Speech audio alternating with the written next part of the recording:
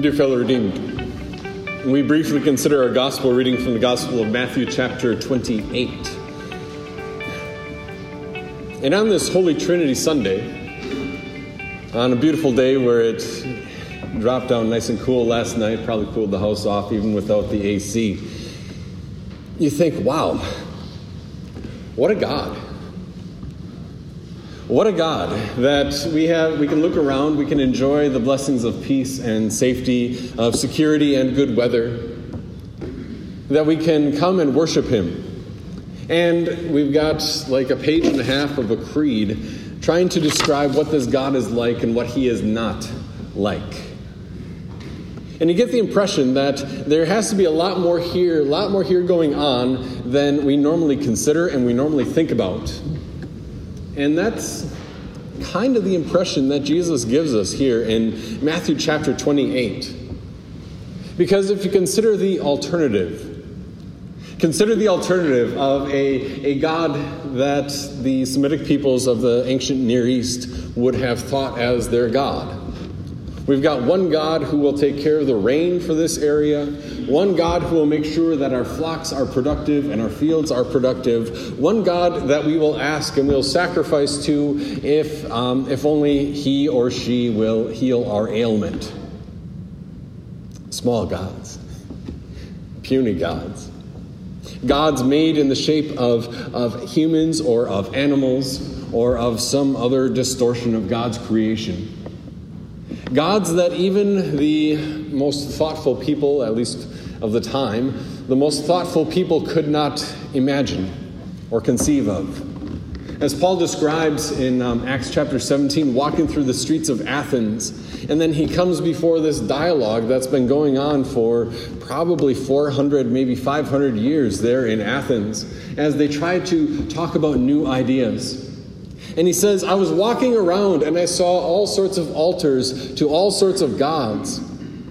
And their culture had been imprinted with this idea for over a millennium.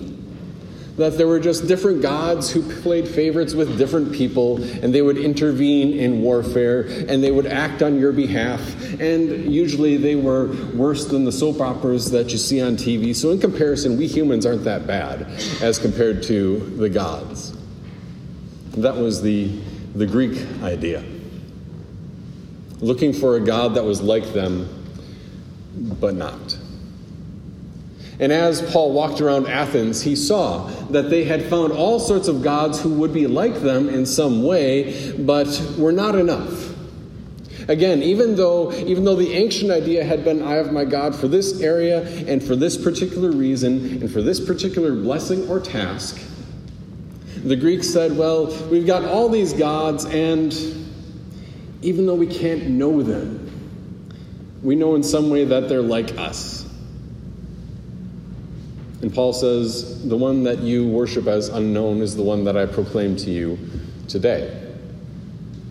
This idea of God who is above all, of a God who is true, of a God who is the one and only, is not an idea that we can perceive on our own.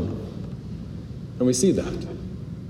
That if we were to simply look at creation around us and examine the feelings within us, that all we could see was just the fingerprints of God, the brush strokes in the sunset, the hand of God hidden behind all the activity of this world, we might get some perception that there is a God who is good and who is orderly and who is powerful and He is wise. But then the honest inward look would say, well, also, that God has standards and I'm done for. And so we need a God who reveals Himself. And He reveals Himself in a way that is obviously true to who He is. He's not hiding anything, but He reveals Himself after a manner or in words that accommodates to our language.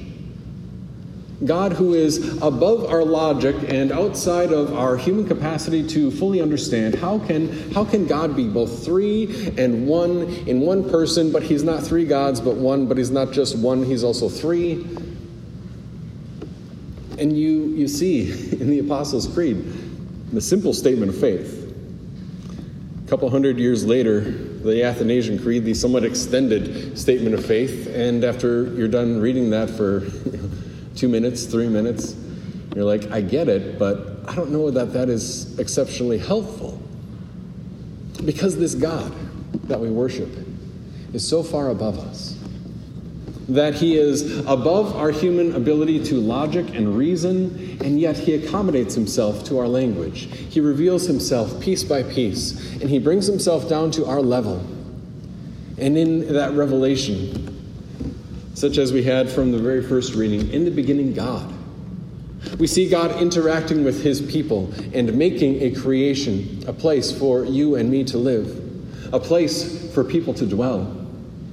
You see God in the next chapter after our reading that he had placed that tree there because he wanted people to worship him. He revealed himself to the people so that they would worship him, and every time they passed by that tree, they would bow their heads and say, that is God's tree. And I love the Lord who has done so much for me, and yes, I will honor him by keeping his law. That on Trinity Sunday, when we talk about our triune God, that it's not some exercise in logic, as if we are simply to parse this out. And it's not even the limping comparisons that we try to understand what God is like. He's like this or he's like that, and a half a dozen different illustrations that don't capture the reality of this one true God. We just go to the pages of Scripture, and what do we see there? We see a God who is Father, Son, and Holy Spirit, who reveals himself to you and to me.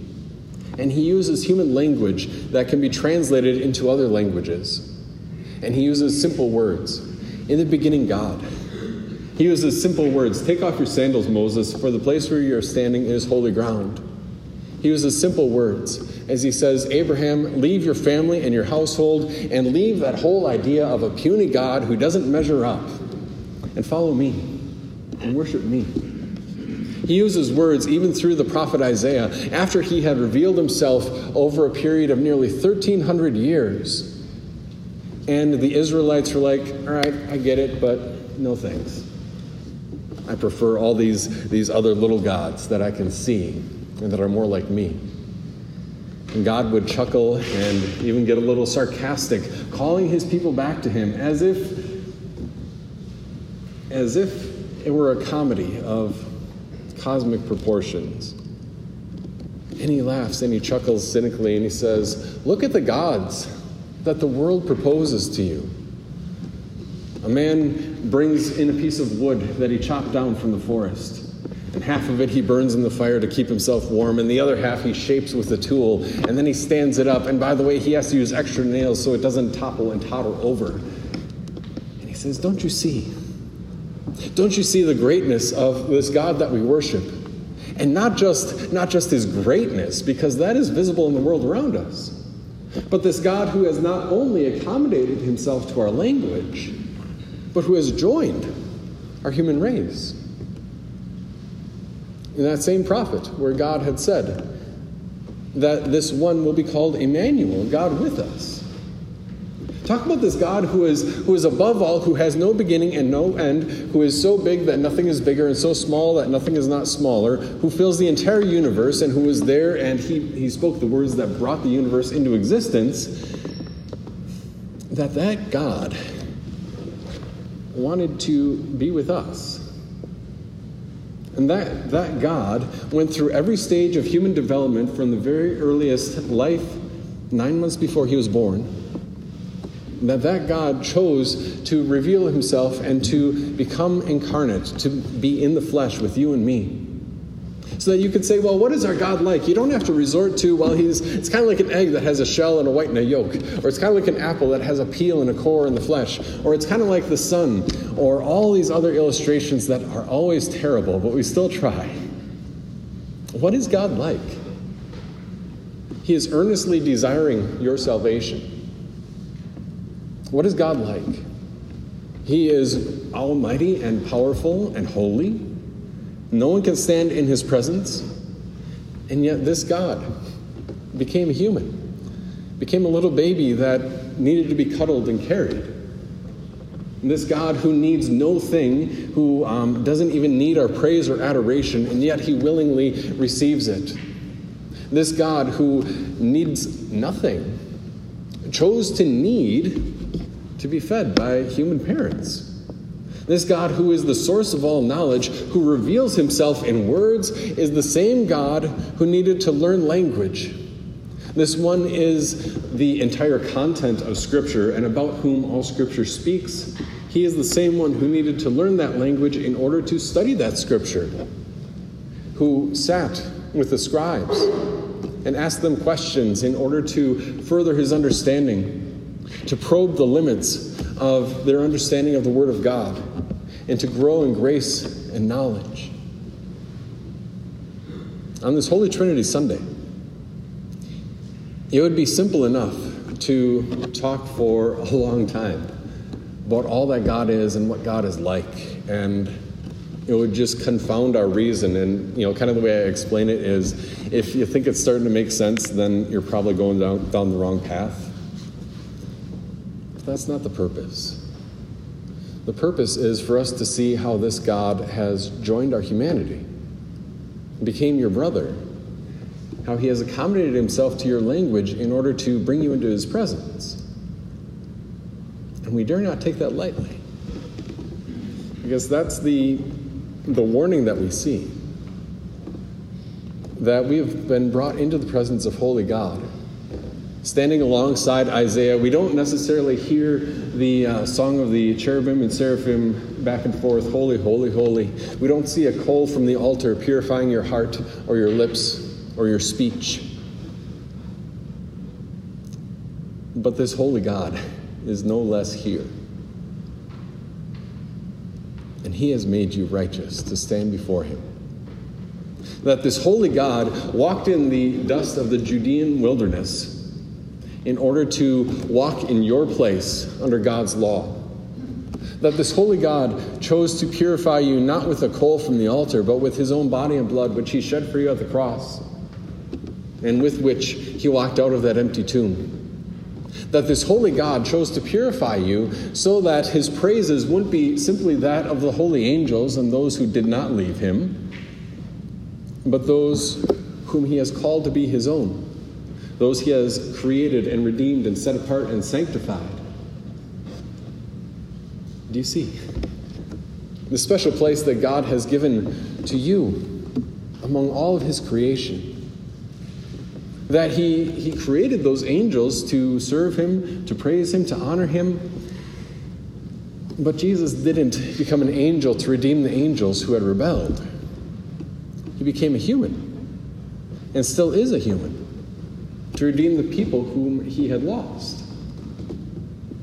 And it's all in that context, after that entire incarnation and life and death and resurrection, and the disciples are just starting to pick up on there's a lot more here going on than I realized.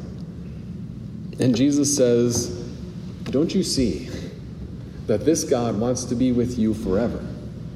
That this God wants to encourage his Christian church forever?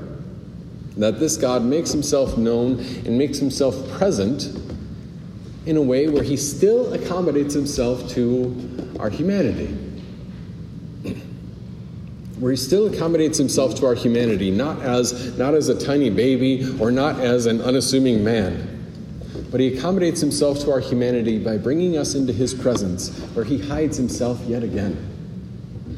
And he says, dear Christian, here is your Lord. He hides himself under the words of a pastor who has a tough time reading Genesis 1. He hides himself under a sacrament where your children are washed and given a new life. He hides himself in the other sacrament where he says, dear Christian, don't you see that all of this was with you in mind? And that this Jesus, this second person of the Trinity, who is always God, always will be God, eternally God, without beginning and without end, that this second person of the Trinity, not the Father, not the Son, but he alone, became a human in order to make you his own.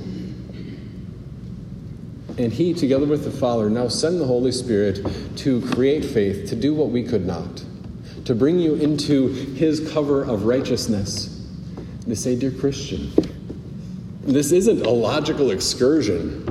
This is practical life. To bring you into this truth and this reality that our God has created faith. That our God, yes, that's the last part, has brought you into his body, the church. And he says, now, dear Christian, go. Go and make disciples. How? By launching into a logical excursus about why a God who is greater than our humanity is more logical than a God that we can understand.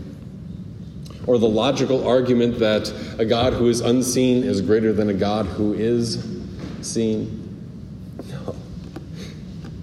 He says, go. By teaching and by baptizing. Because he is the one who accommodates himself to our language, and he is the one who accommodates himself to the way that he wants to work. Where this God who lives in unapproachable light without beginning and without end is the same God who wants to bring more Christians into his fold, his flock, is the same God who wants to approach each individual heart one by one, whether in holy baptism or through the spoken word, to say, dear Christian, dear friend, you have a God who cares for you. Amen.